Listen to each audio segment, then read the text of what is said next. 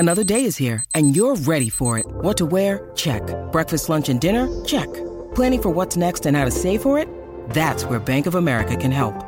For your financial to-dos, Bank of America has experts ready to help get you closer to your goals. Get started at one of our local financial centers or 24/7 in our mobile banking app. Find a location near you at bankofamerica.com/talktous. What would you like the power to do? Mobile banking requires downloading the app and is only available for select devices. Message and data rates may apply. Bank of America N.A., member FDIC. When you need mealtime inspiration, it's worth shopping Kroger, where you'll find over 30,000 mouth-watering choices that excite your inner foodie. And no matter what tasty choice you make, you'll enjoy our everyday low prices, plus extra ways to save, like digital coupons worth over $600 each week. You can also save up to $1 off per gallon at the pump with fuel points. More savings and more inspiring flavors make shopping Kroger worth it every time. Kroger, fresh for everyone. Fuel restrictions apply. If you look for it, every day has cause for celebration. Celebrate a friend for their promotion, baby wedding, life thing. Celebrate yourself for keeping the couch warm. It's no easy feat, especially if it's a big couch. Or maybe you just want to celebrate living in 2023, where you can get beer, wine, and spirits delivered from Drizzly in under 60 minutes without leaving said couch. So download the Drizzly app or go to drizzly.com. That's DRIZLY.com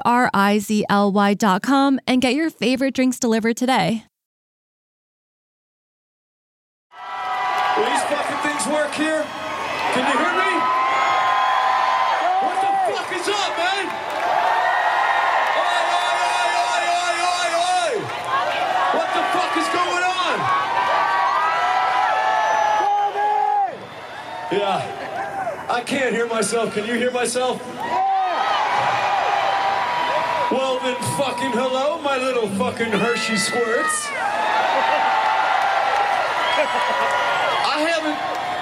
It really blows my mind because I remember Hershey always showing a bunch of titties, and I haven't seen one fucking pair of titties. Yeah, not one. Y'all ought to be ashamed of yourselves, lady. There we go. Titties. Where's the camera guys? Guys, you see these titties? Look at that shit. Come on, baby, show the whole group. Look at, she got nice titties. Look at that, guys. Who's your boy? Who's your fucking boy? All right. I got something to say. Yeah. It's better to burn out. Yeah. Than fade away. All right. Putting them on the glass since 2015. You're listening to Cobras and Fire, a Pantheon podcast featuring your hosts, LC Fox and Baco. Rise up, gather round, rock this place to the ground. Burn it up, let's go for broke. Watch the night go up in smoke. Rock on, drive me crazy, yeah. No serenade, no fire brigade, just a pyromania. Come on. What do you want? What do you want? Yes, I do. Let's go, let's shake it like we're gonna blow like dynamite. I don't care if it takes all night, gonna set this sound alight. Come on. What do you want? What do you want? All right.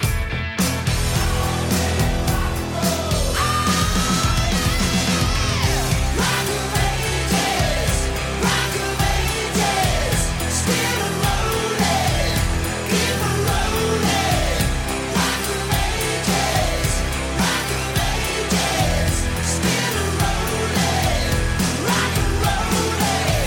We got the power, got the glory. Just say you need it, and if you need it, say yeah. Oh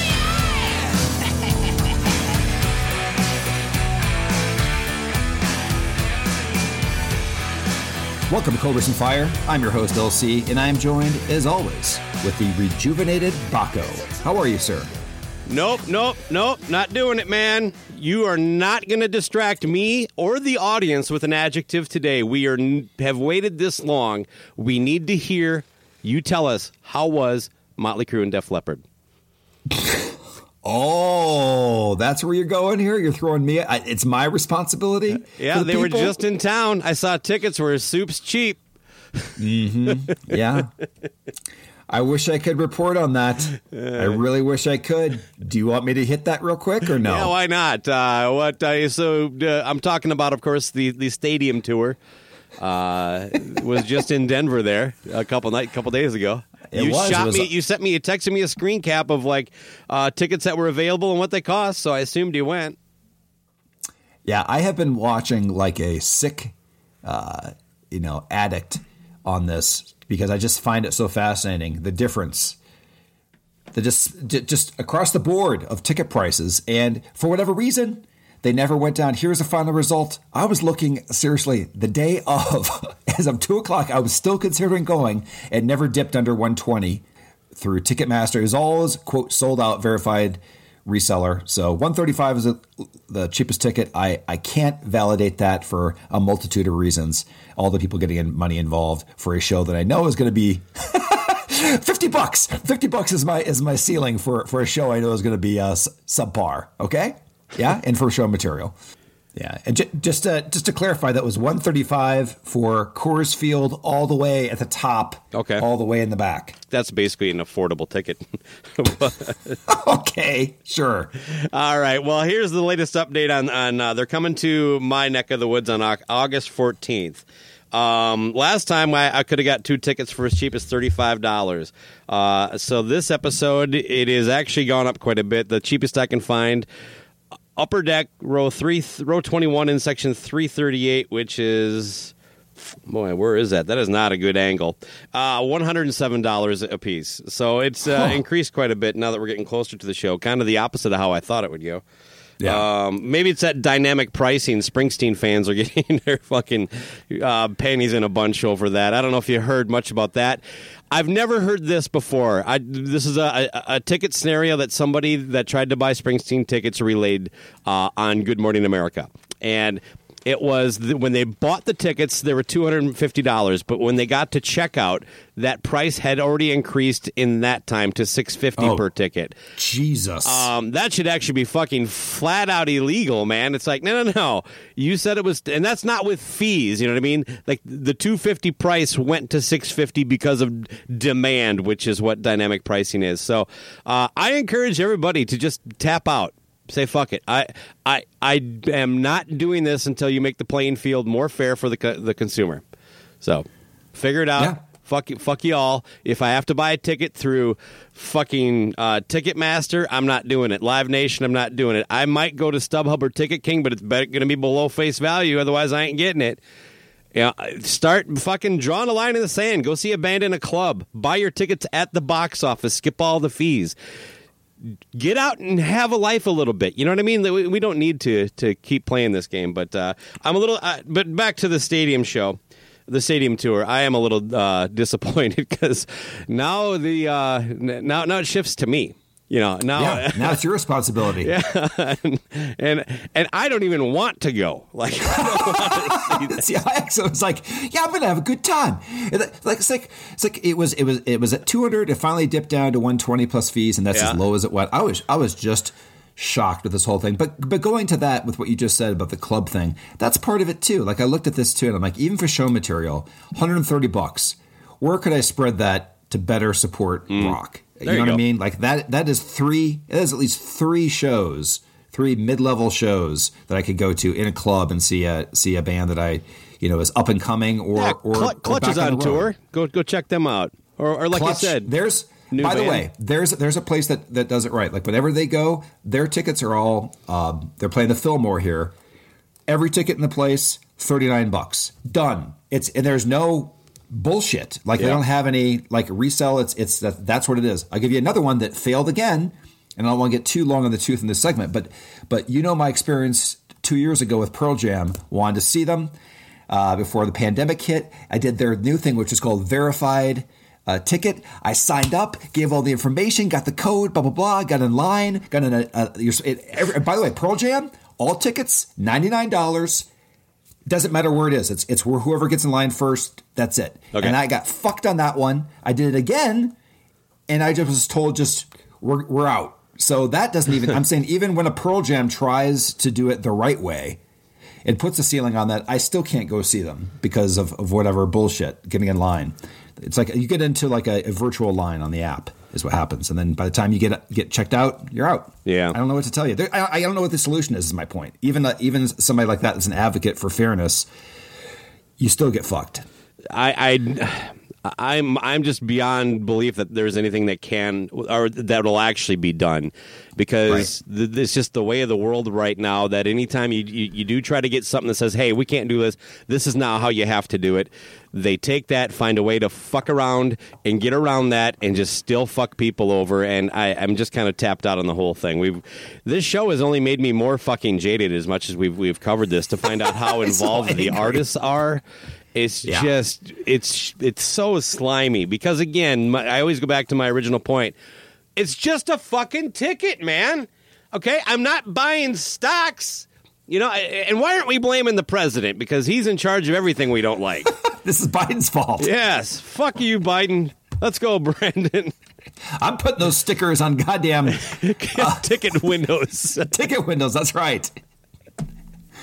What do you think? That's a great idea. You know, real quick on the stadium tour, I don't know how much to get into this because I haven't had a chance to. I haven't seen it double verified, but I watched a video. It was on Blabbermouth. It was a story on Blabbermouth that it looks like Tommy Lee is not playing when the drums start, and then he kind of catches up. And it's like we've always just assumed the drums were going to be live, right? But now you can lip sync fucking drums.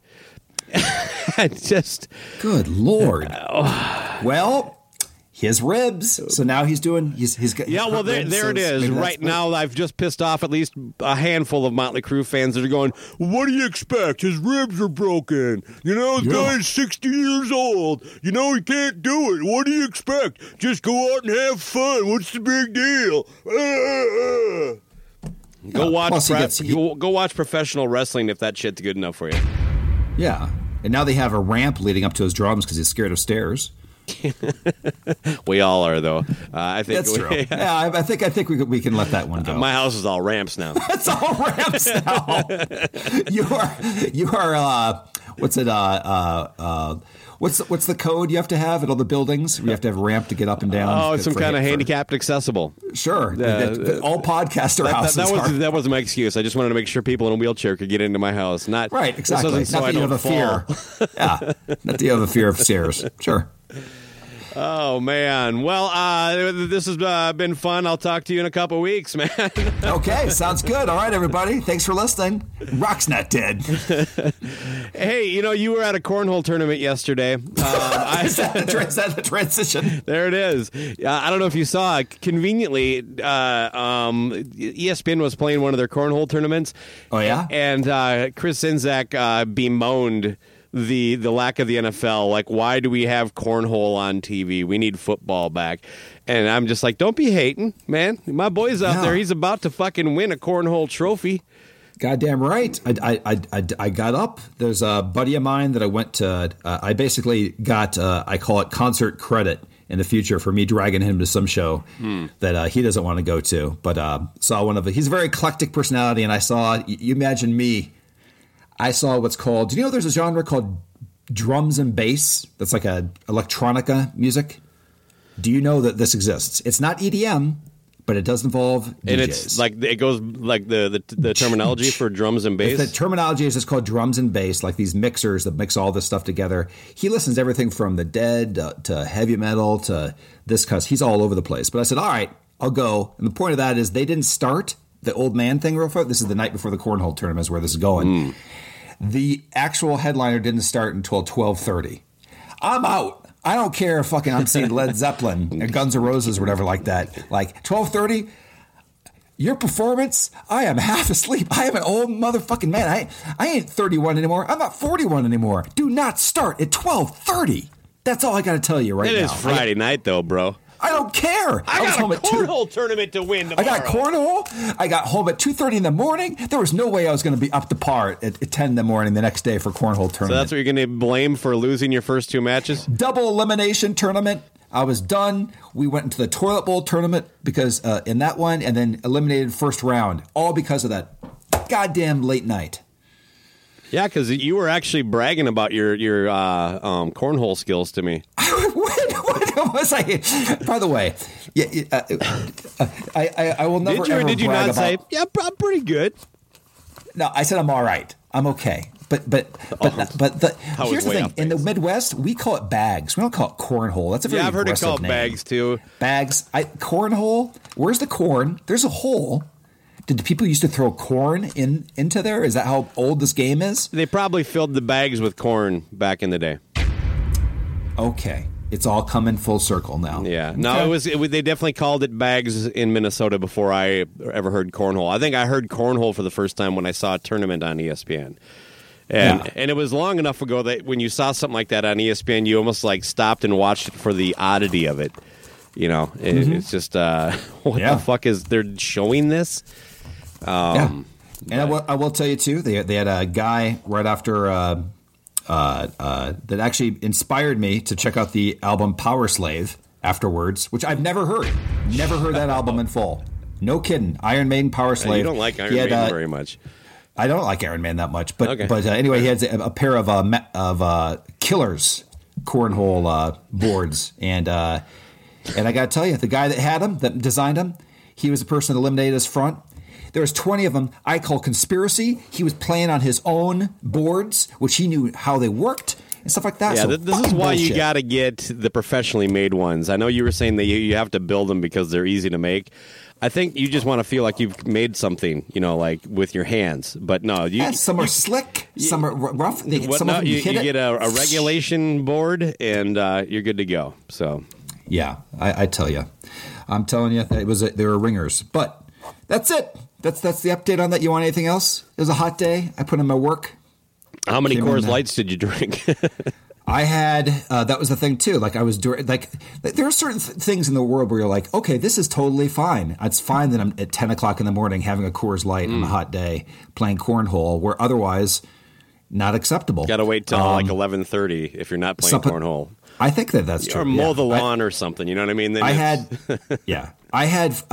4, but I had knocked over 2, so I think I had 2.5 total in quantity during that. So, well, the joke there is that you stayed hydrated. I did, and I never got drunk because I was Coors Light. So I need whiskey, according to my listening lately. Oh God, there's more whiskey talk in episode 2. Great. Yeah, which will be whiskey out Tuesday, but so when people hear this, it'll already be after. I'll leave one more thing on that with the whiskey part is that I mentioned. I go, hey, have you heard of this whiskey that they put into a barrel and they take out to the sea and it gets all salty? And my buddy who drinks all the time is like, it's a bullshit thing. That's nothing but bullshit. Just a gimmick. Don't go into it. So there you go, Gene. I think you need to call your buddy out. So if you're going to fucking insult Gene Vogel without mentioning the guy's name. I'm not insulting Gene. I'm insulting the guy. It was a gift. Just saying. I just think it's hilarious, all these things. Here's where we season it. We take it on a journey. It's very smooth, Okay. Oh, defending it. This is how you do it. The only way to get good whiskey is you put it in a barrel and take it out to sea. No, I won't quite go that far. I'm definitely not a connoisseur of whiskey. I know there's the ones that burn and I don't like, although I use that for cooking.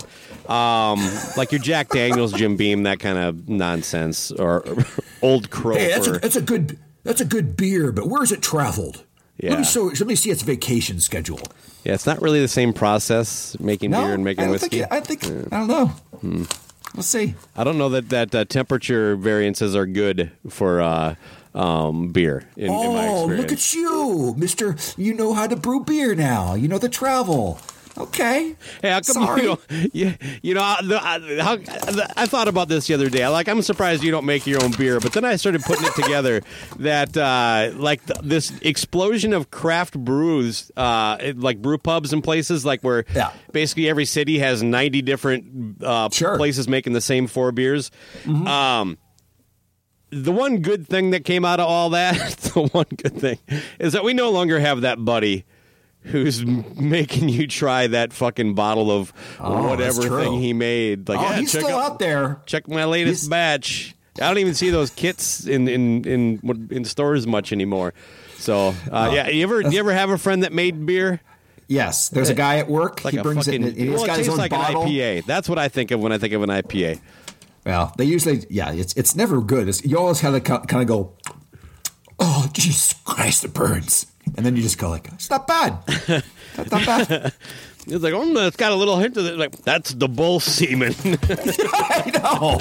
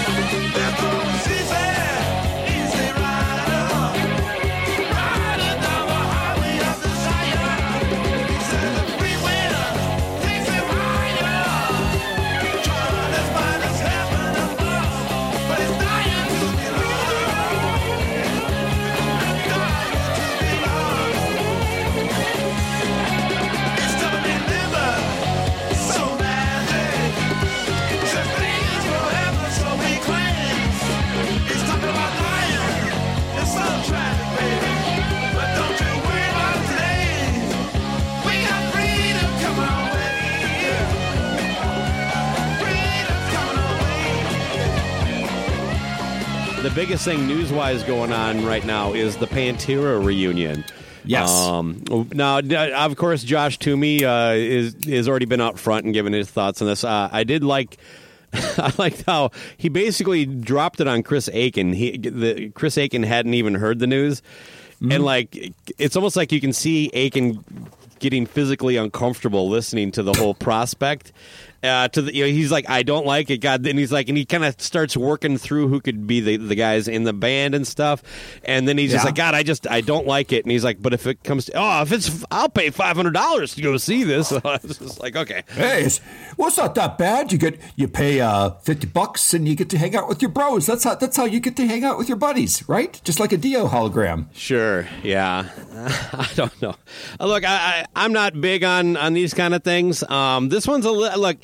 To me, when you're reuniting with only 2 of 4 guys because 2 of them aren't with us anymore, it makes it a little more palpable for me. But the fact that we're talking about, especially Dimebag not being part of it, to me, it very much is like trying to do Van Halen without Eddie. Or you know what? Another one I thought of was Nirvana. Could you really do Nirvana with just somebody that is respected as a singer, go out and then Dave and Chris could be the band. You could bring in Pat and then just have they had Joan Jett at the Rock and Roll Hall of Fame. I don't know who the guy would be, but the point is there's just some bands that it's difficult to carry forward. You know what I mean? Well, this would be the same as doing Van Halen without Alex and Eddie, the 2 brothers. I mean, that's basically, what I mean? But that's what's happening.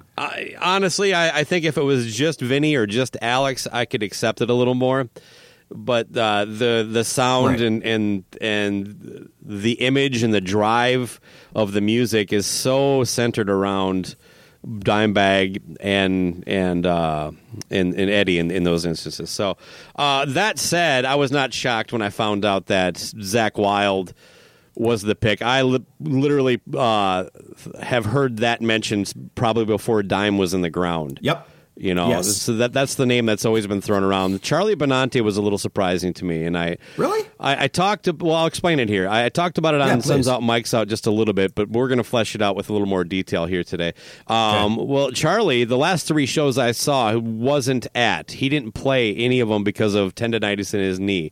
I actually asked him about that when he was on our show, and he said it's just something he's going to have to deal with the rest of his life. So what I'm saying is, I think as a drummer, he's a really good fit. But this guy has not been able to finish a tour in 5, 6, 7 years. So that's a very good. You know what? That you bring up a very good point on that, because I have seen Anthrax probably 5 times in the last couple of years, and probably 3 out of the 5 times he wasn't there. Yeah. You know? So No, right. maybe they're only going to do like 10 festival dates. It's going to be a Danny Wimmer or AEG kind of deal. Oh, they haven't even announced the... It just says 2023. I think there was one show announced, actually, like in this year. But anyway, let me turn it over to you. Yeah, I mean, as I've mentioned many times, I'm not a Pantera fan. In general, like I just, you know, that's one of those. I guess that and like Iron Maiden are the two like oddities that I guess I've never got into being into the genre as far as me being just like an avid fan, because those are the two that people lean on so much as far as like it. But I mean, I don't dislike.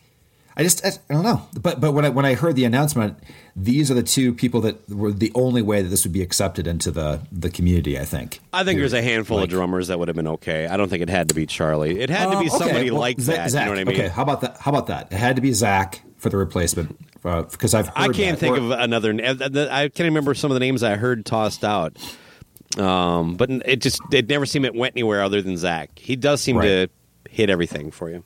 Right. So you had that, and the fact that Anthrax and Pantera have had kind of a nice, you know, like a relationship. They played on each other's album. Dimebag has been on some of their albums. So that it kind of just made, for me, I was like, okay, well, that feels somewhat good.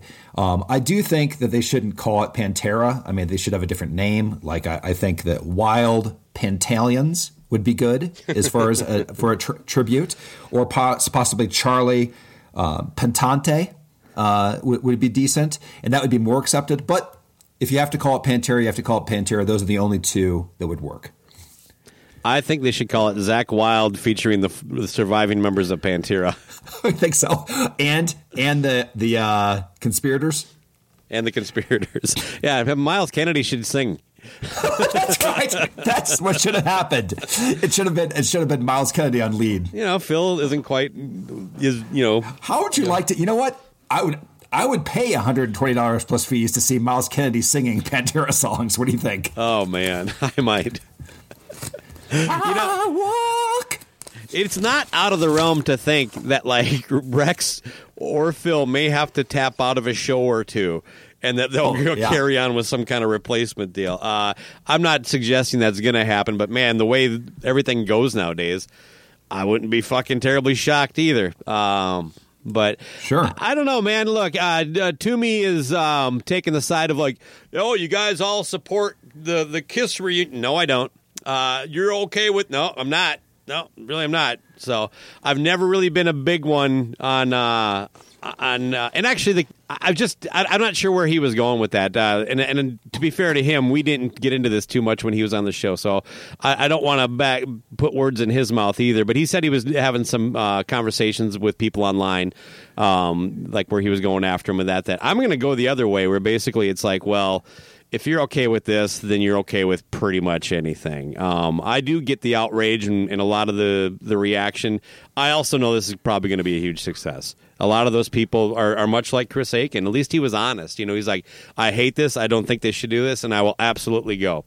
I will travel 4 hours and pay $500. But I don't want them to do this. I wish they would just figure something else out. And a lot of it is that, you know what I mean? A lot of times people have opinions that just because they think that way doesn't mean that they're, you know, also like this is their life's mission.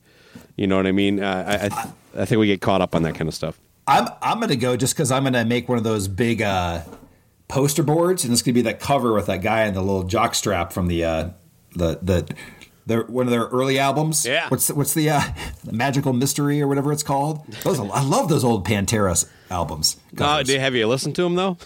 I have, and I immediately turned it off. But like their logo is almost like that seal. Or that logo, their like mascot or whatever is like that seal on the Riot albums. I just love those old album covers. So I'm going to go for that. I'm going to make my shirt. I'm going to say that just keep out screaming out song titles from that album. Yeah, I wonder if they'll dig deep into the pre-Phil stuff. That's what I don't think so.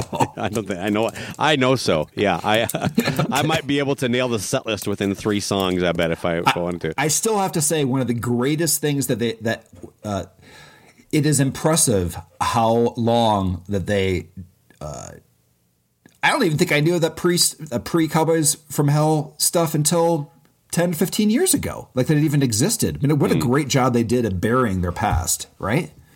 I'm not sure that. Well, that might just because of where you were at with your fandom with them. Because I guess so. I knew about those records before I heard their second record, or the Vulgar.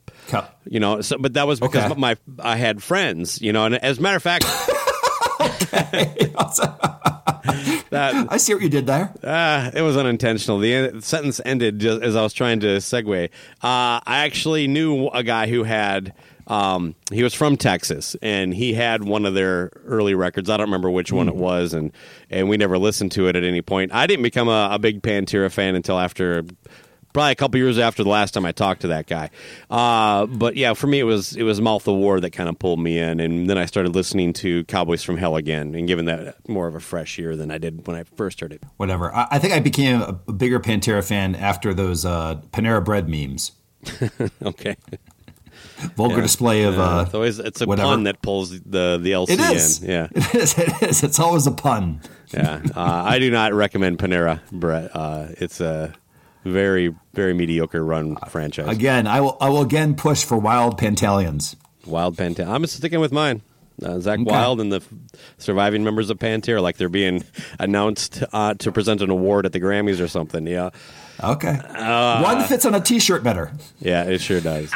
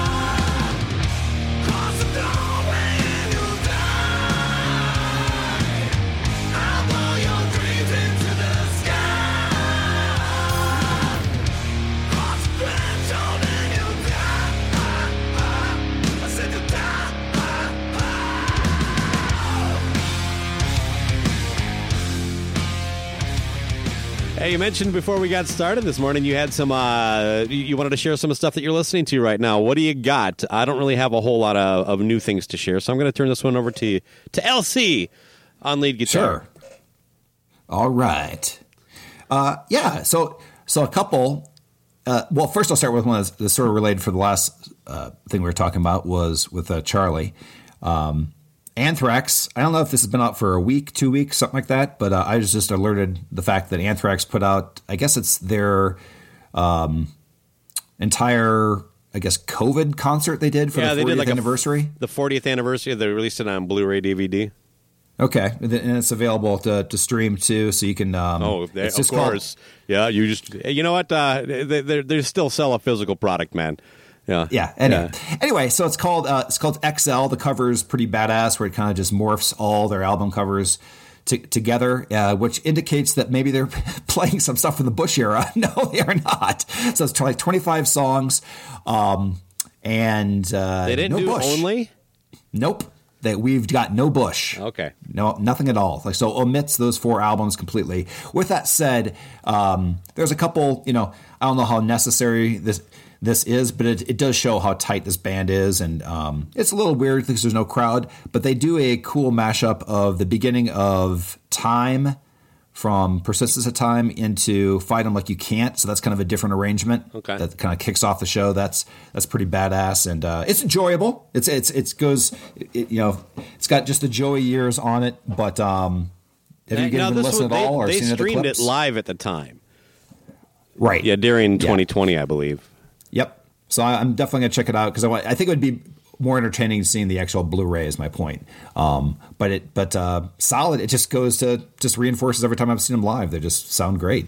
But I recommend checking that out. And then as far as new albums, actually, I'll just hit this one first. Super confusing, but all of a sudden, Bobaflex drops a new single. Mm-hmm. I'll Blow Your Dreams into the Sky. Have you heard this single? I have. Okay. I'm going to give you my impressions on it first. First, for those that are unaware, that Bobaflex is now mostly, or they came out with a new version called The Lonely Ones because one of the lead singers, which is brothers in the band, Sean McCoy, decided he didn't want to tour anymore, wanted to stay home and everything like that. So they just changed the name of the band, which kind of changed the sound, kind of. But really what it did for this single is I have listened to this single probably 15 times in the last week.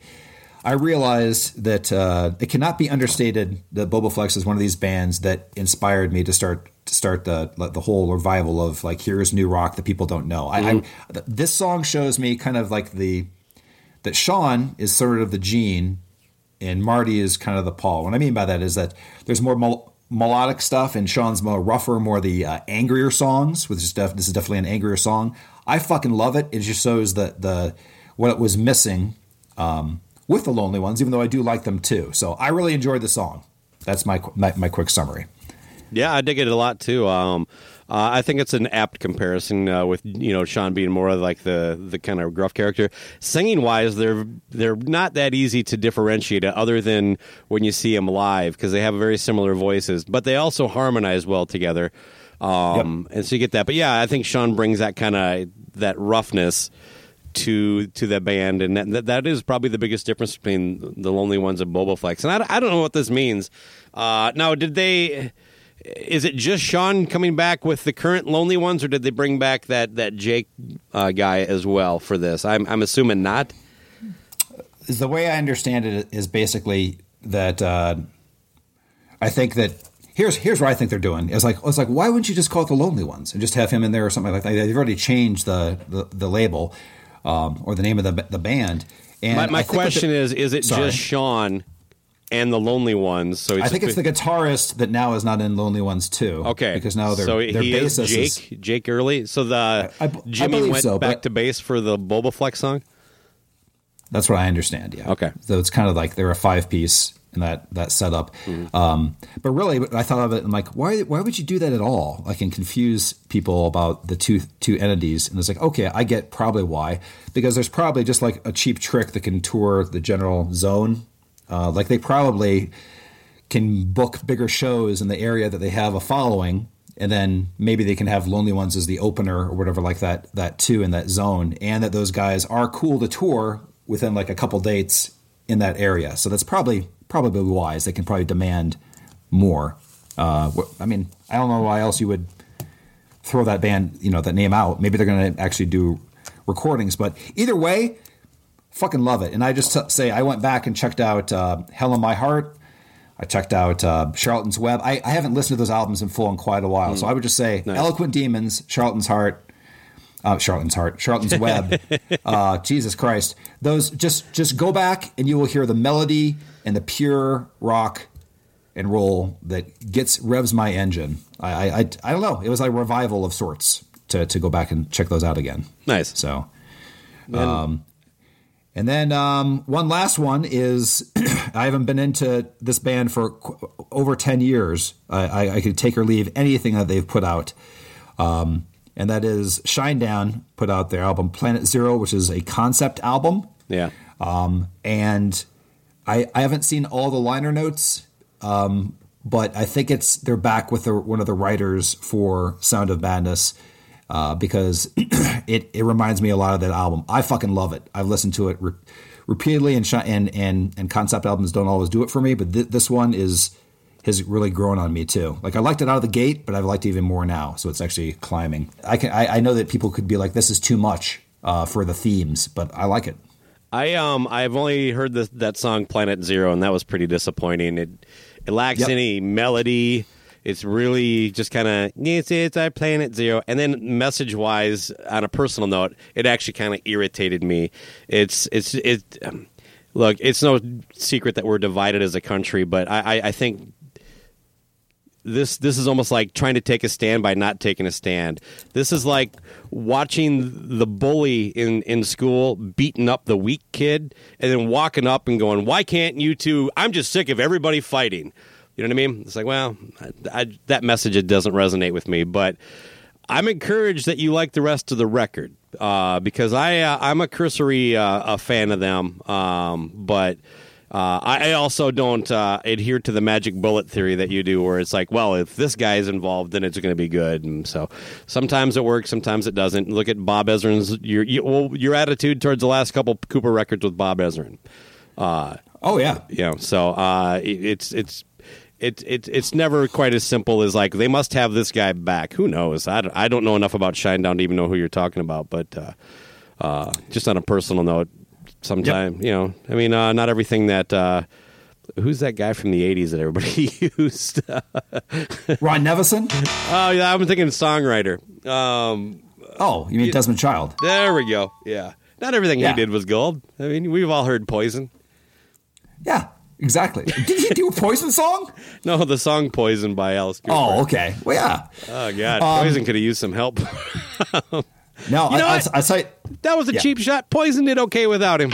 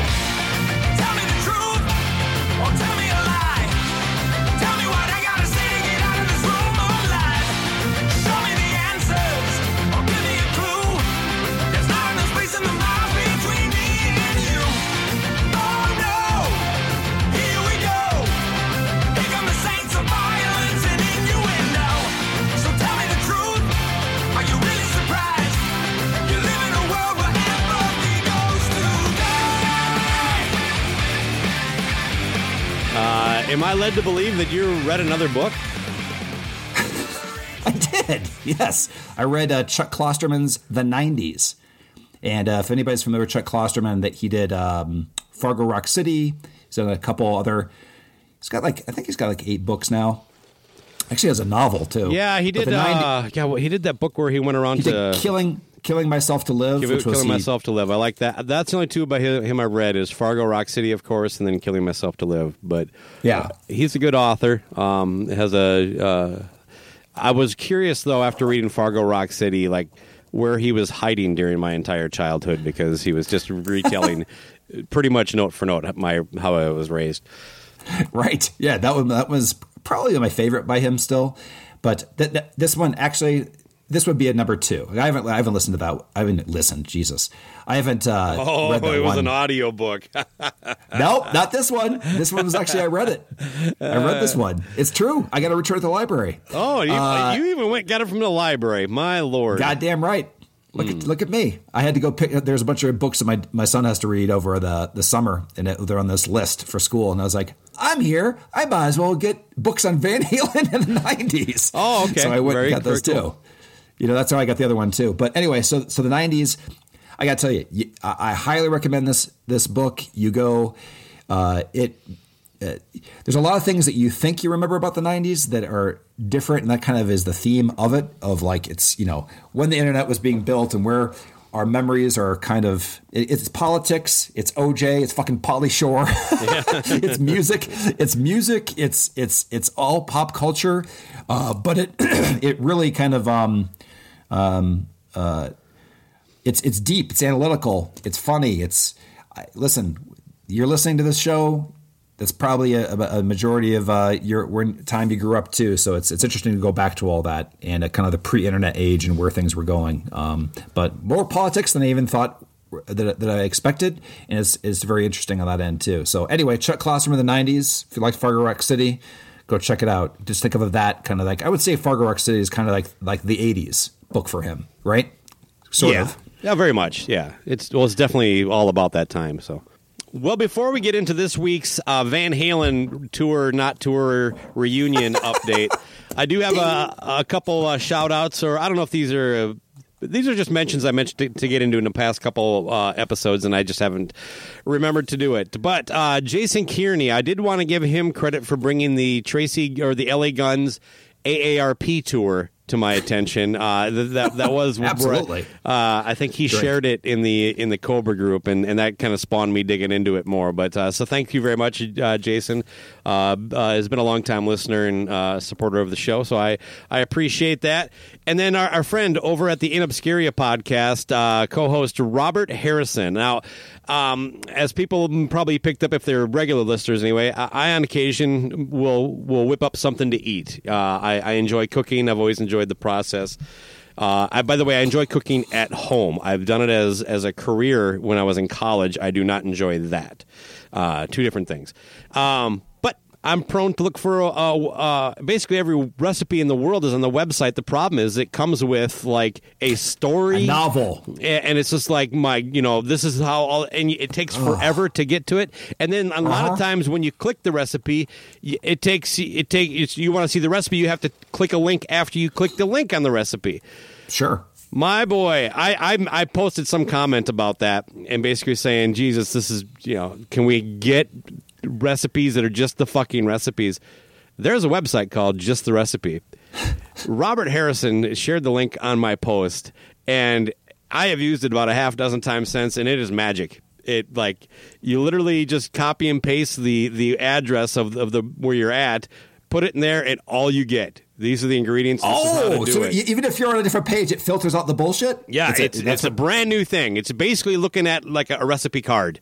Love it. Yeah, so justtherecipe.com. And I'm just saying, Robert Harrison has probably saved me about a week and a half of time online breaking down a recipe that I've used because I've used it 6 times. So anyway, if there's anybody else out there listening that enjoys cooking, justtherecipe.com. And all credit to Robert Harrison to bringing that to my world. So yeah, no, I'm down with that. I can't stand that shit. Hey, let me tell you about this great recipe, but first, let me tell you about my dog. Yeah. All right. Well, Wolfgang Van Halen has now been, he kind of has danced around this whole Van Halen reunion. Is he part of it? Is he not? Blah, blah, blah, all that good stuff. He has gone on record a little more deep, basically saying some people are making it very difficult to do.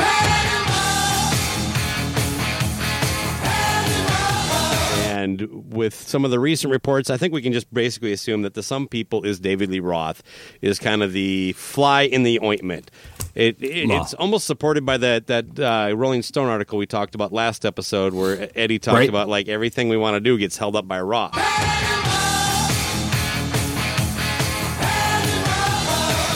Maybe that's the case. Maybe it isn't. And who knows the reasoning, whatever it is. But I thought that was at least somewhat interesting that Wolfie decided to actually elaborate a little more. No, I think so, too. I think that's the zippity bop clause. Yep. Bosdy bop. Oh, bosdy bop. Okay. Oh, my God. Line 12. So, I don't know. Look, I don't know if I even care if this happens or not.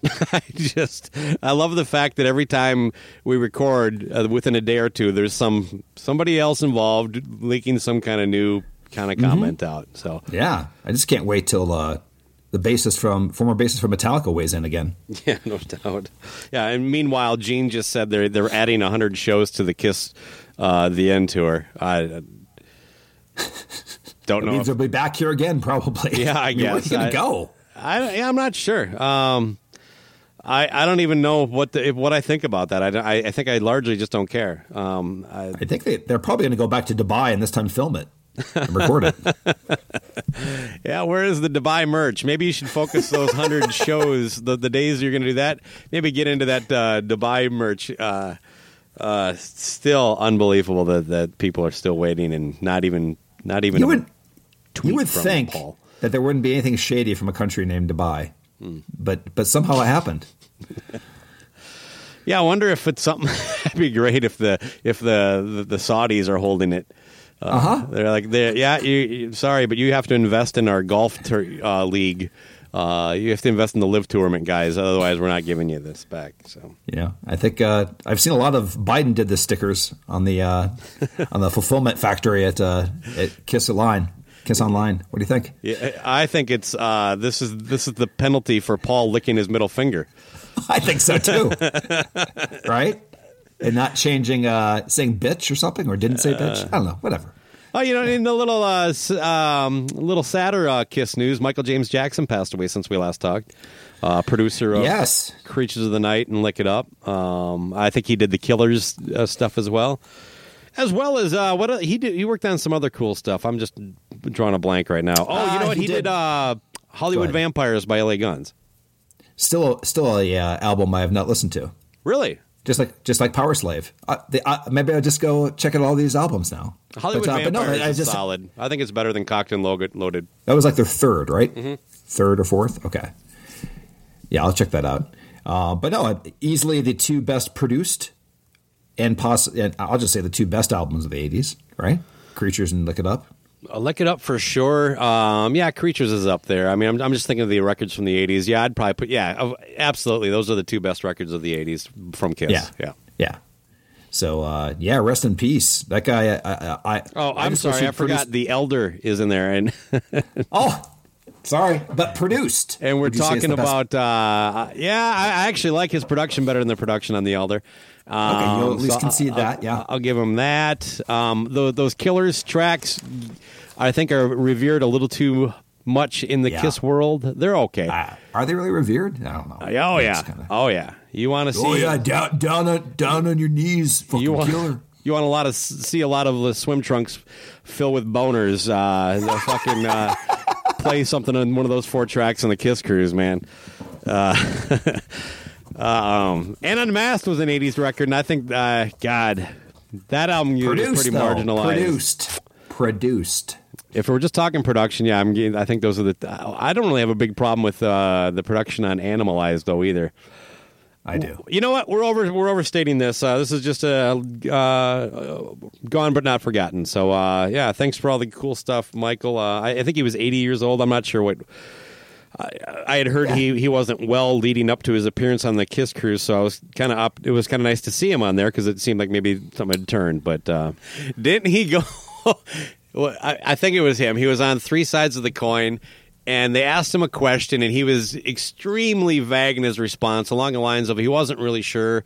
And then apparently Paul got upset that it wasn't a little more black and white, so he had to go on and say, the thing that I was vague about, I'm sorry for not remembering, anyway. Yep. That was good. I remember that, yeah. You listen, Paul, Michael, you got to go back on that foe with those 3-5 guys. His lip's getting worse as he gets older. Actually, it's just your impression is getting worse as you get older. Is that what it is? Okay. And he did have a tweet, of course, that talked quite a bit about himself. Do you want me to read Paul's tweet on Michael James Jackson? Did he insert himself in the conversation? Absolutely, yeah. So this is this is Paul talking about Michael James Jackson's passing. James Jackson, my dearest and best friend for 40 years, has died. His kindness and steadfast commitment to me and our friendship was a rock that supported me through the toughest times. He pushed me to start painting and revealed unselfishly in all my successes. Heartbroken. A lot of me's and my's in there. I was going to say, I counted, I did a ding for 2 my's and there's 3 me's. Okay. And how does Gene feel finding out that this is his best friend? Yeah, exactly. God. Yeah, Gene, that's his best friend. He's been hanging out with a lot of Michael James Jackson over the last 40 years, huh? Yeah, who knows? Yeah, I'm not going to question the friendship or the relationship at all. Of course not. That was a very Paul Stanley, remembrance. I am now reaching out to the Paul Stanley group to see if they can, in advance, write a eulogy for me.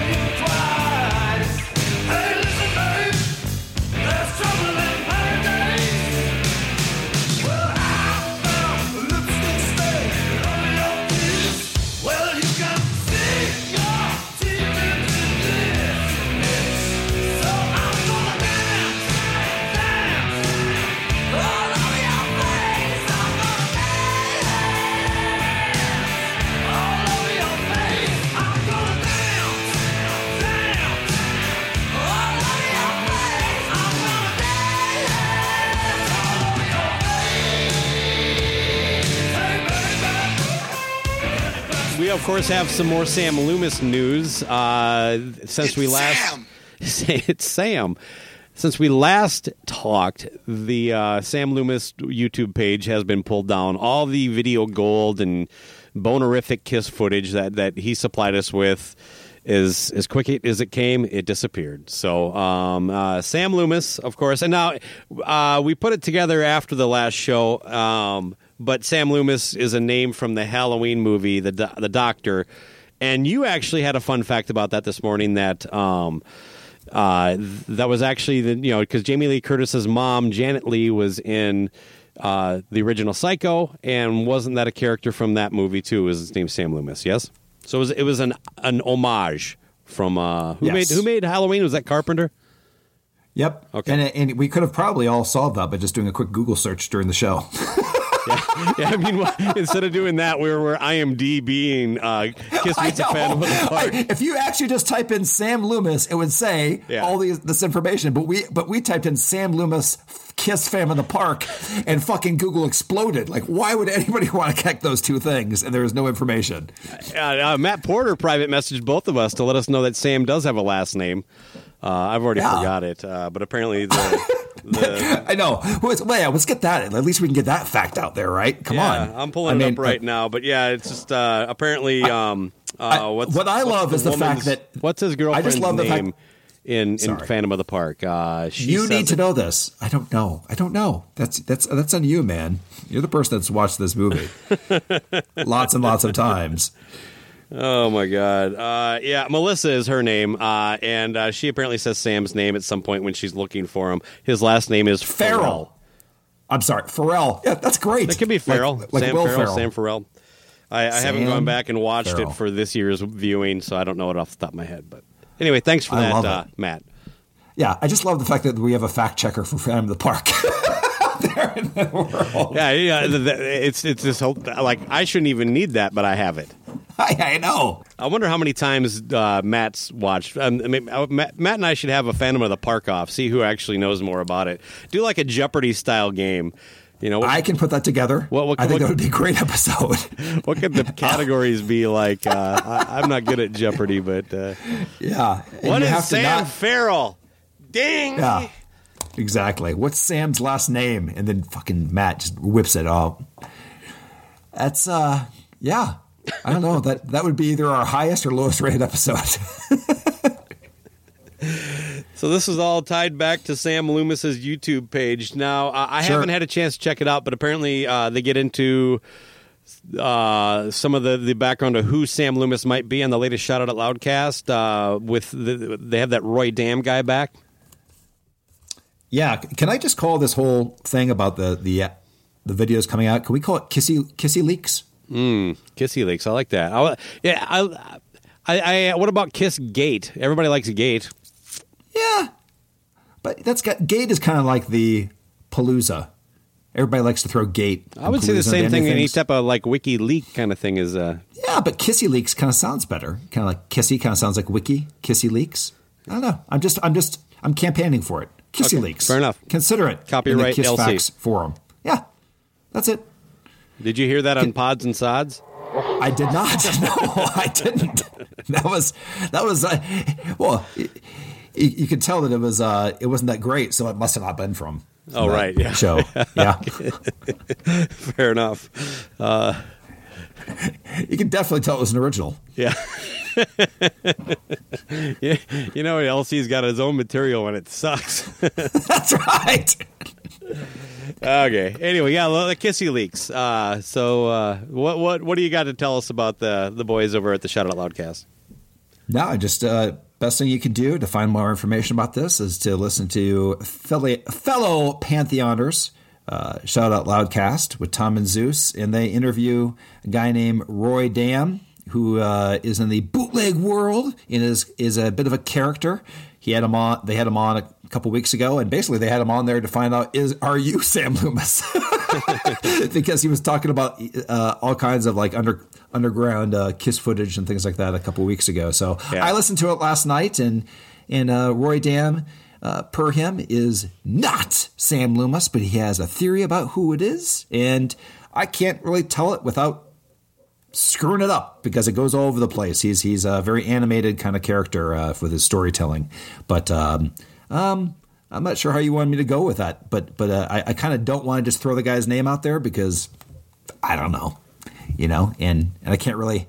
Well, it's not like there's any criminal activity being alleged here, right? I mean, and I think you can speculate on certain things. But it kind of ruins the reveal of the show too.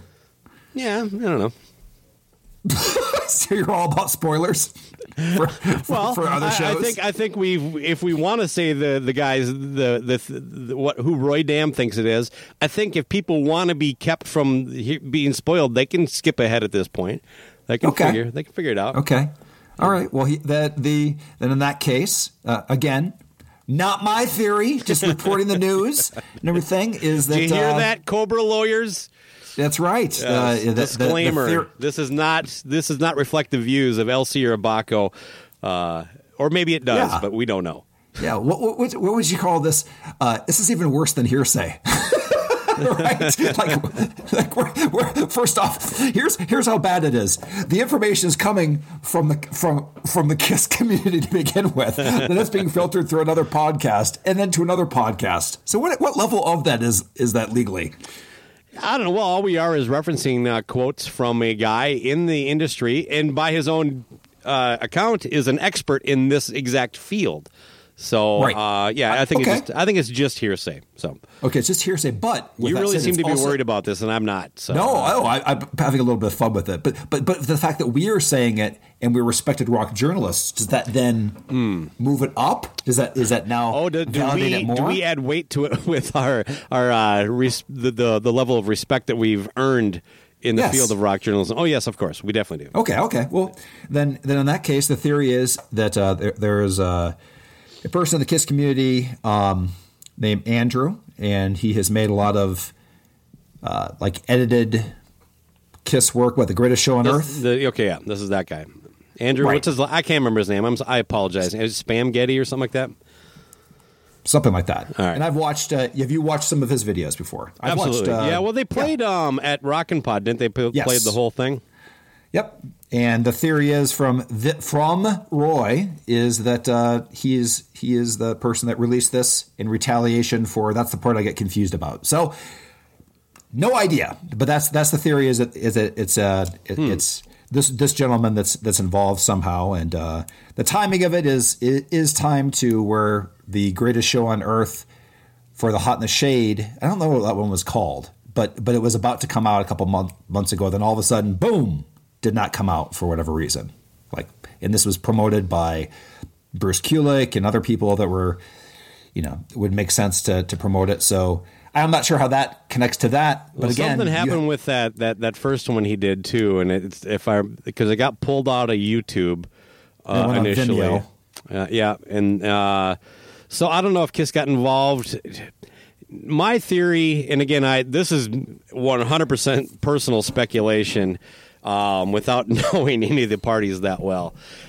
So this is, take it for what it's worth. I was more under the impression that when all that KISS stuff dropped, his heart sank. Well, this is way better than the footage I have available to me. It's all this really cool stuff that because I don't know that also because this was very much, it was clear that this was somehow trying to fuck over Kirk Gooch. I think that part is pretty obvious, and I'm not sure how that would tie in with anything Andrew would do. So there's an alternate theory that exonerates Andrew to a certain extent. Why go against a guy that has had footage and has held it and has been selling it? If your plan is to use it and put it out anyway, how would this benefit you? I think the Hot in the Shade thing, that kind of sounds like maybe KISS got involved. Again, just speculating. I have to listen to that episode of Shout Out Loudcast. I know they break it, flesh it out in much more detail.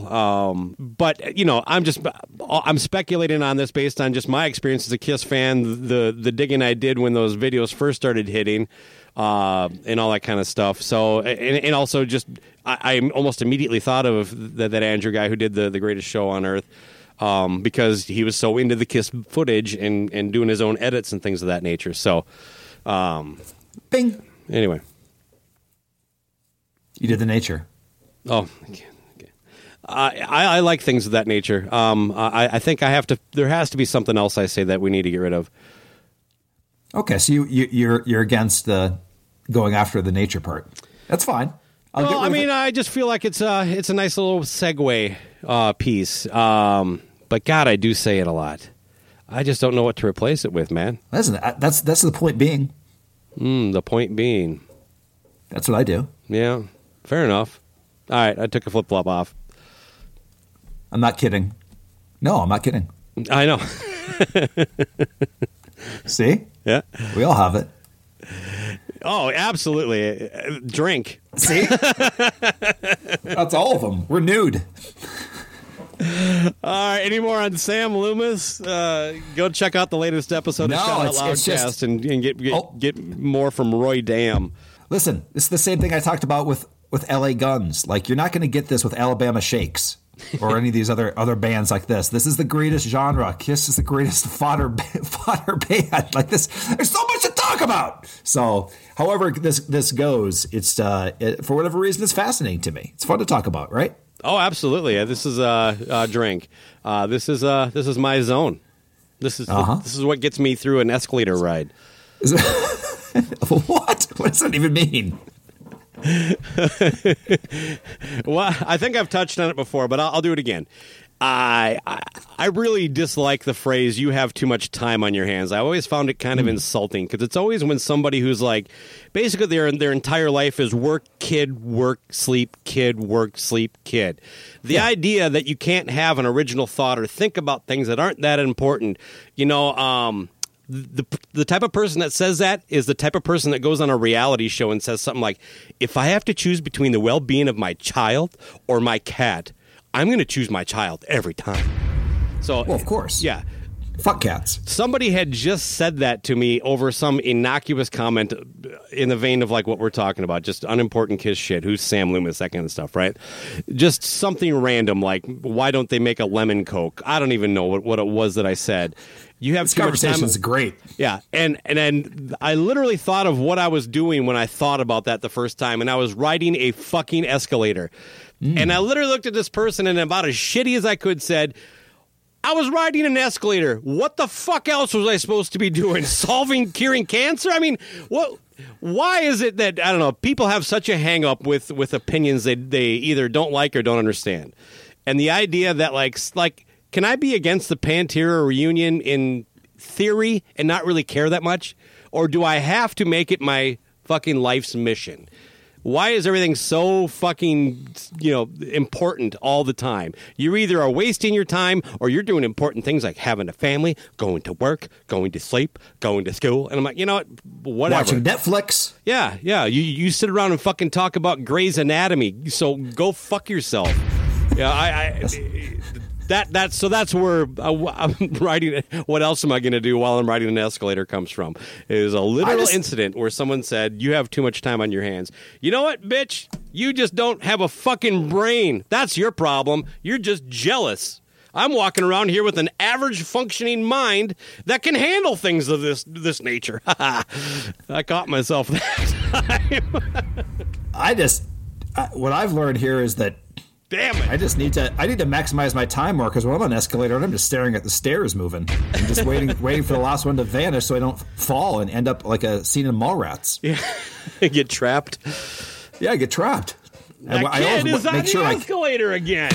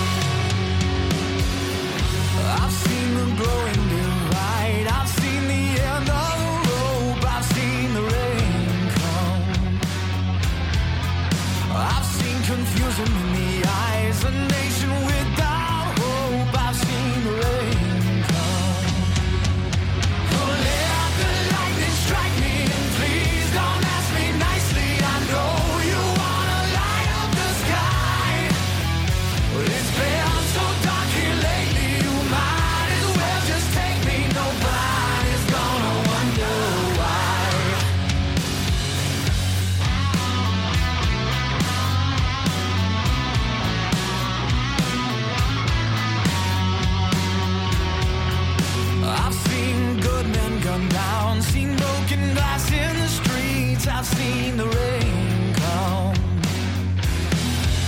I've seen the fire in the hills. I've seen where fear and anger meet. Oh, let the rain come. Oh, let the lightning strike me. And please don't ask me nicely. I know you wanna light up the sky. But it's been so dark here lately. You might as well just take me. Nobody's gonna wonder why. Nobody's gonna wonder why. Let's move into the Nita Strauss news. It's confirmed she has joined Demi Lovato's band and Demi Lovato's band. And since then, Demi Lovato has been spotted wearing a Voivod t-shirt.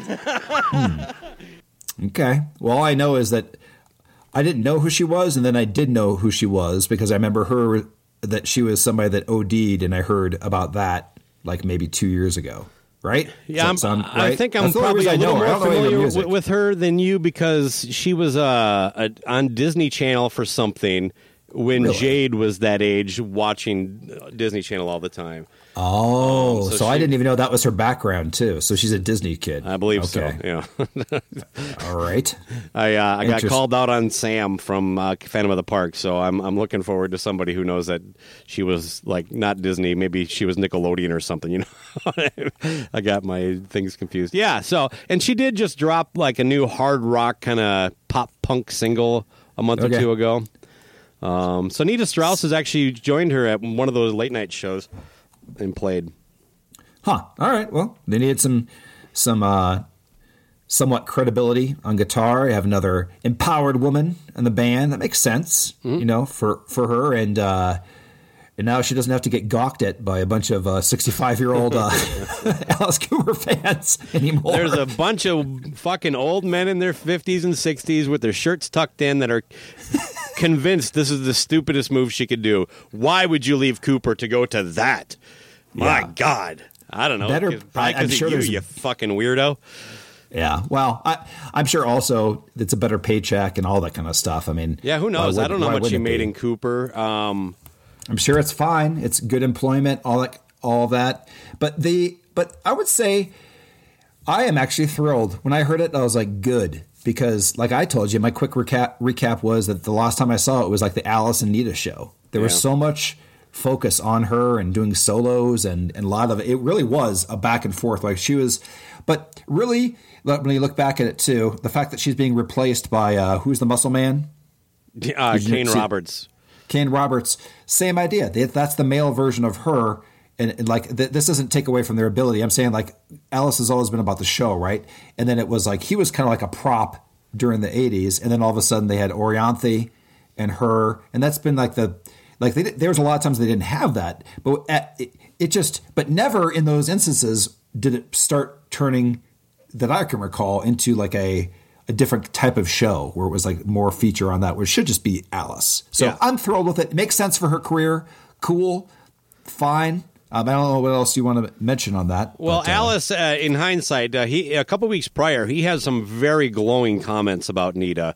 right. And to me, you know, especially when you throw in your experience where you shared on the show, it was a little too much of the Nita and Alice show when you went to see him. Yep. I almost think that Alice could kind of feel like he was, like a guy who knows his girlfriend's about to break up with him, so he books a weekend at a bed and breakfast. You know what I mean? Okay. That's how maybe it feels a little bit like that. You know what? As far as steady employment, Alice Cooper might be a more safe environment, for the financial end of stuff. Because I do think joining Demi Lovato seems like, well, we have no idea. Is this going to last a month or 2 years? Sure. But I'm more with. I don't care who's in Alice's band as long as they play good. Right. I prefer. I've always felt the praise heaped on Nita seemed a little gross because it was like almost like dog whistle pervert. Like, she's really, really, really good. Like, really good. Yeah. Like, I think she's top notch. I'm like, yeah, do you really? Because why do you not mention anybody else in the band? Why is it always just her? Yeah. No, of course, all that. So yeah, makes sense. And then the other part is too is that you got to think about things that in music, just like anything else. Does it make sense for her to be pigeonholed? I heard that in that zone. Now she can do something else, so she can be a hired gun throughout her career. I can do this kind of genre. I can do that. So good on her. Yeah, and then she can make her own documentary where she bitches about being a hired gun. Right. Yeah. That's all the end game is. But you want to know what my theory was? My terrible theory of where she was going, and I'm not making a joke. Pantera? That would have been amazing. Yeah. This one makes almost as much sense, only because there was a history of Alice losing people to this band, but going with the hired gun part was what's the guitarist's name in Hired Gun that put it together? Oh, Jason Hook. Jason Hook used to be in Alice's band, then he was in Five Finger Death Punch, and now he's no longer.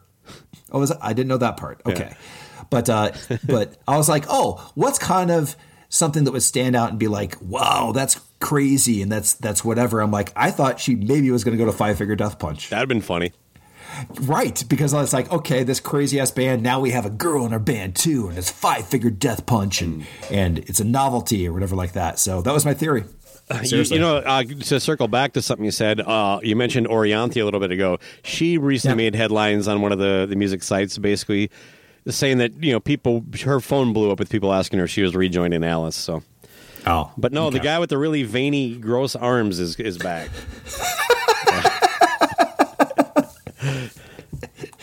Yeah, if you ever, that guy could make a second living just giving blood. What do you think? Oh, God, I think it might be tainted. You think? Oh, okay. You get a blood donation from him, you might muscle up a little bit. I don't think that. I think it's all pure. Yeah, okay. It's just chicken. It's just boiled chicken and good health. Yeah, you go for a jog now and then. Yeah, do you think him and Bobby Rock are brothers? They've always they might be. Why are those two not in a band? That's true. Oh, God. Yeah. You talk about I would support a Man of War reunion with those two guys. Or do you think loincloths? Don't you think that would have been perfect, like in the early, 1990, 91, when like that whole scene was dying, and you saw some of these kind of like cheap kind of groups put together? That would have been those two having their own band, like whatever you want to call it, Roberts and Rock. Roberts and Rock, and then you also have the guy on saxophone from the Lost Boys. Yeah, he's got to be looking for work at that time. Yeah, right. He's probably still in his prime. Who else? Who'd be another guy? And throw one of the guys for the whoever didn't make it that far that was in the volleyball scene from Top Gun. Throw him in there too. Right. Yeah. What about? Well, I was thinking more like Schwarzenegger. Just that's true. These guys lead vocals. That's true. I wouldn't think. I think that Van Damme would be more up to the task for that kind of lineup. The guy can barely speak English. That's true. Yeah, but he could maybe play bass. What else we got here? This is a freewheeling Cobras and Fire episode like I love them. Oh, God. Yeah? We got warmed up. We should warm up for a half hour before most episodes.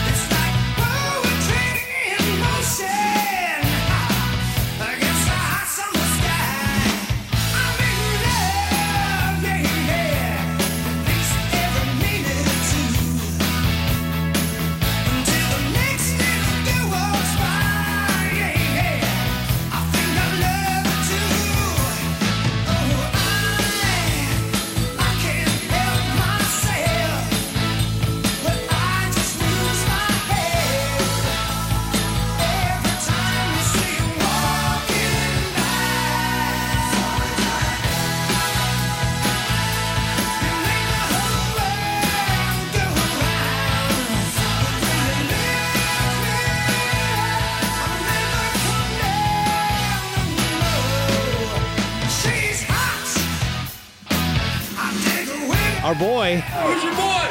Who's your fucking boy? Jeff Tate, we covered his wine tour through Europe.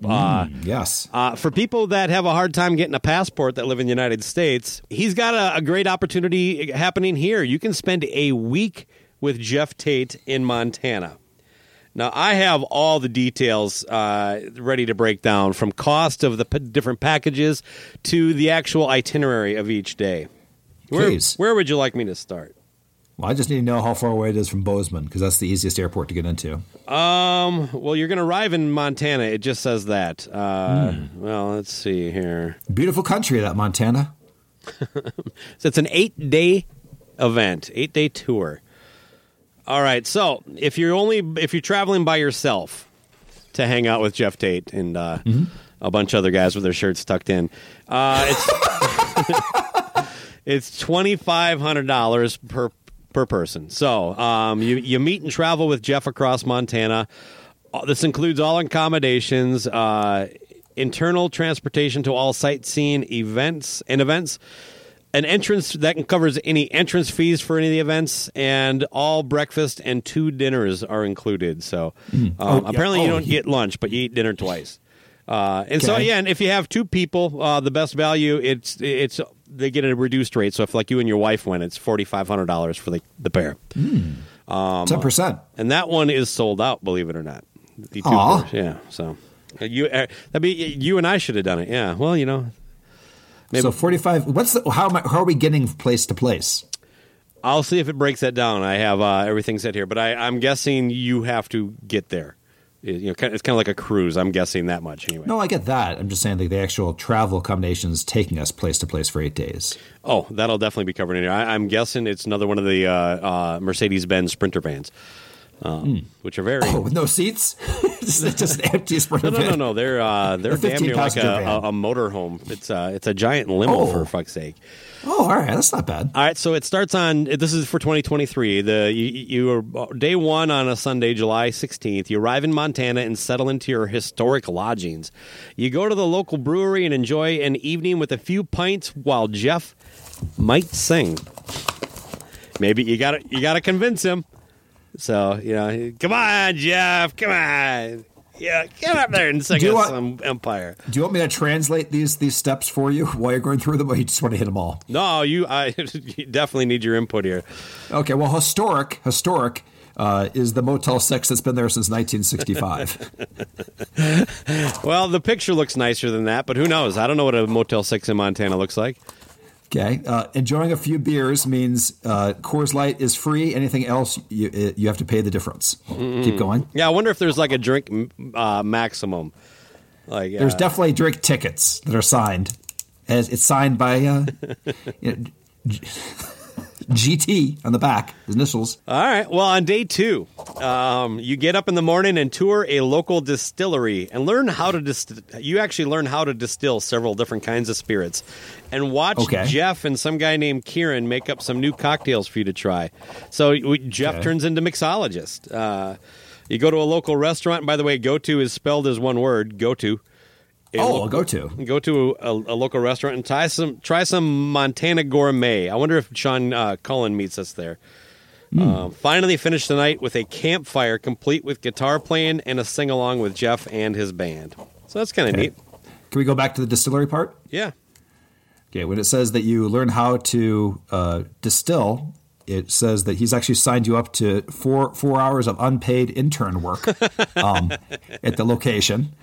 Each is part of the terms of service. Staffing shortages are hurting the industry. Staffing shortages are bad in Montana right now. So he's actually working with the local, employment agencies. So the camp sing-along. My God. I could just be at the camp sing-along and just say, "No fucking Silent Lucidity again." That is not a campfire song. Yeah? That's the best he's got, man. It's too earnest. It's too on the nose, Jeff. It pains me that he made people look up the word lucidity. Yeah, that and what else do you want to... What would you like to hear in a campfire song? Something off American Soldier? You think that's a good one? I Walk in the Shadows. Into the Now Frontier?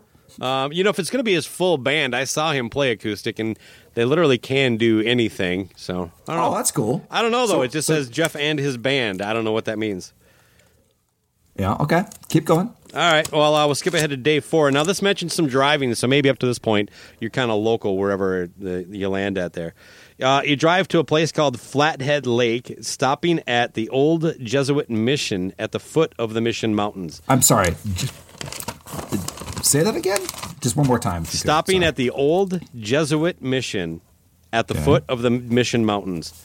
Not familiar with the Mission Mountains, but whatever. Then you take a party boat. You hang out at a mission, which sounds like fun. And then you get on a party boat with Jeff and the band around the lake and do some shopping in an artist town later for some souvenirs. Some souvenirs. Yeah. So I will translate that. The Jesuit mission and going on a party boat means get you drunk and lubed up before you actually join a cult. Yeah, you visit a mission where you now live. That's right. So keep going. All right. On the next day, day 5, Jeff will take everybody out to visit Big Hole National Battlefield, which was created to honor the 90 Nez Perce Indians who fought and died in August of 1877. And next week, we will continue a day of history by visiting an incredibly well-preserved, true Old West ghost town.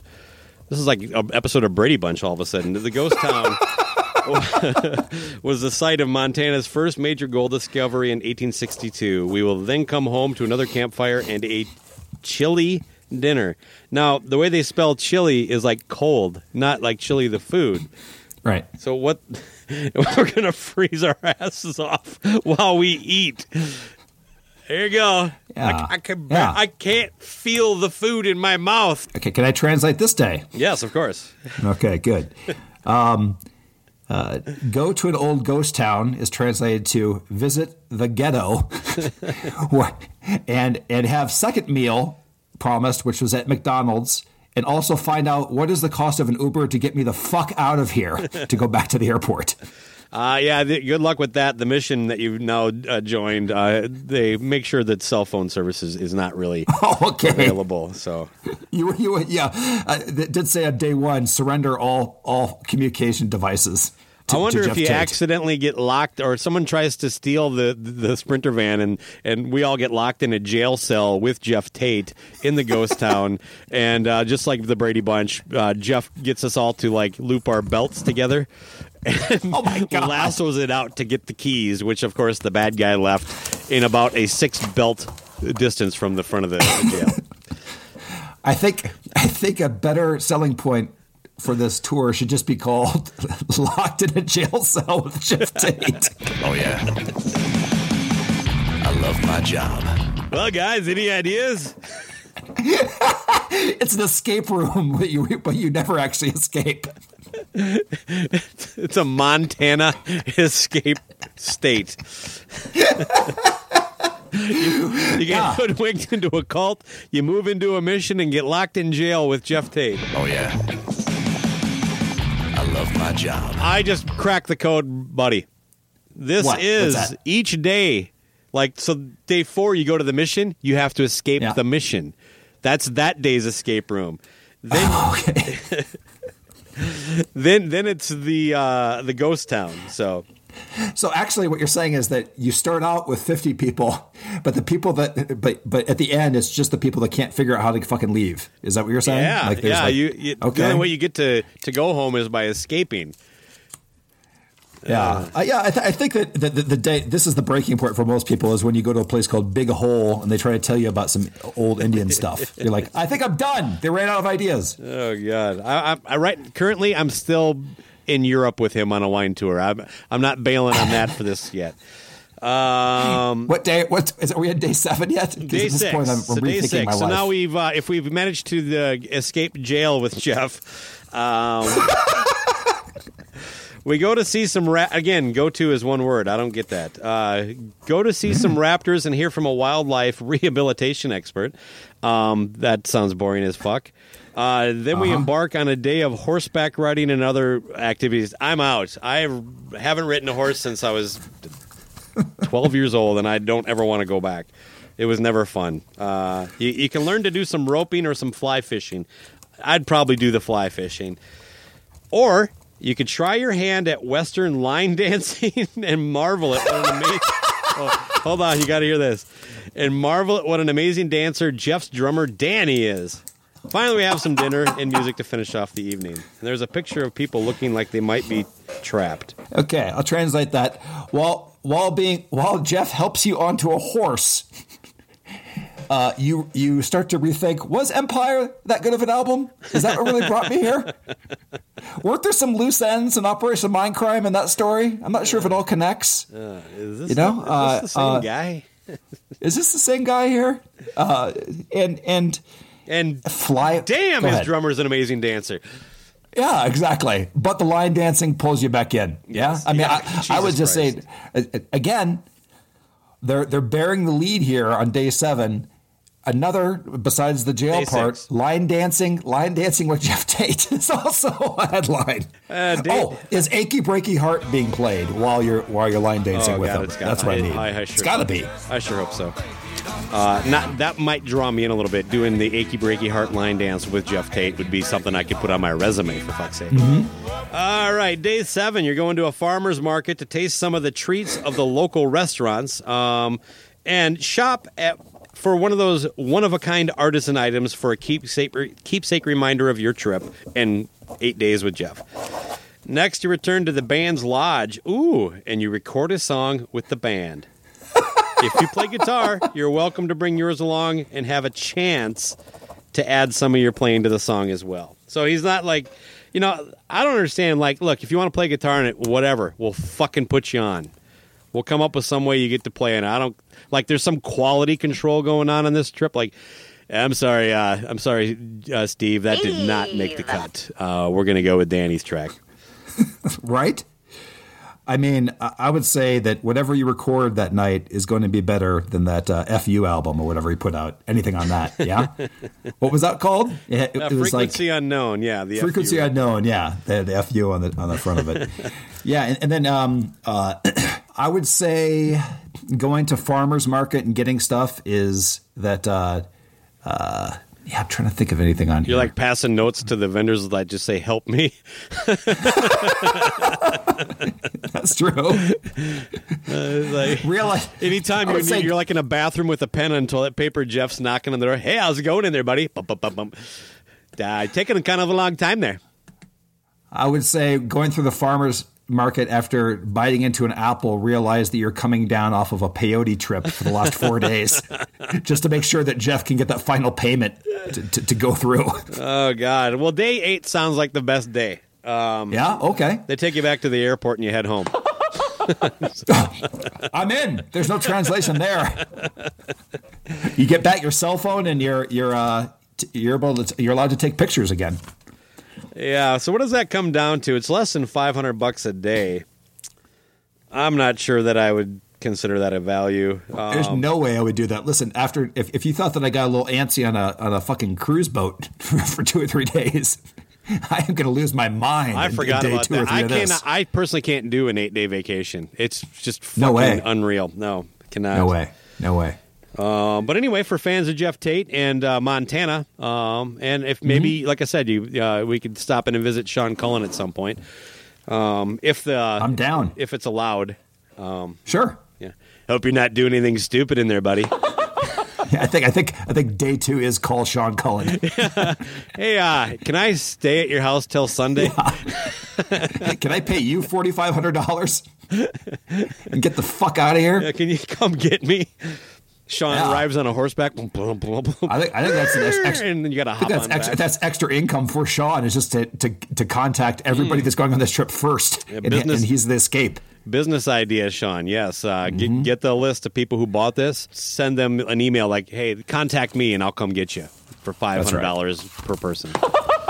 Perfect. Well, thank you, Jeff Tate, for contributing another tour. Another very creative guy. What can I say? I'm looking forward to hear the Decibel Geek recap of this because I think both him and Aaron are going to go. That's why it's sold out. There was only one package available for this. That's correct. He was all in. So we got 2.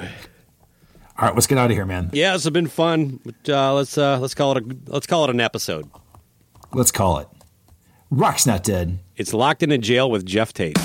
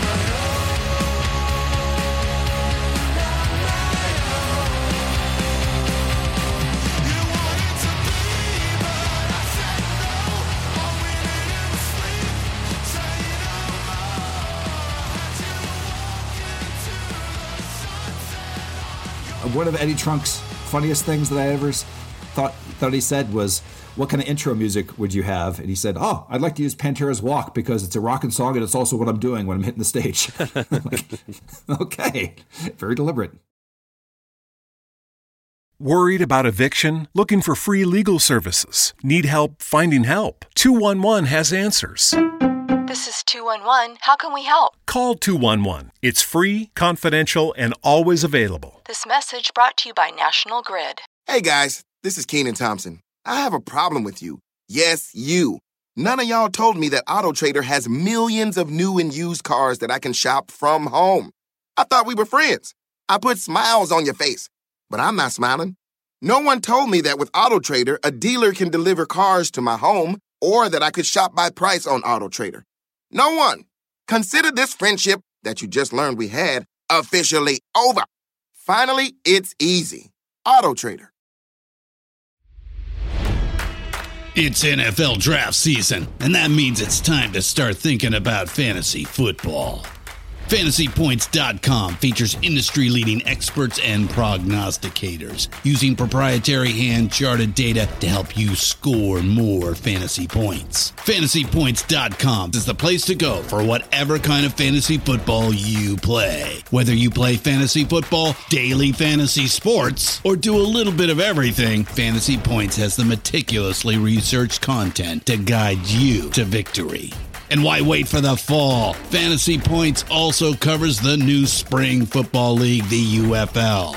Join the guru, John Hansen, Scott Barrett, Joe Dolan, and other massive names in the fantasy football universe with an exclusive offer. Use code Pantheon for 15% off any Fantasy Points package, including the all-in package, with access to every article, tool, and data nugget that Fantasy Points has to offer. That's FantasyPoints.com and code Pantheon for 15% off at Fantasy Points. FantasyPoints.com, code Pantheon. Score more fantasy points.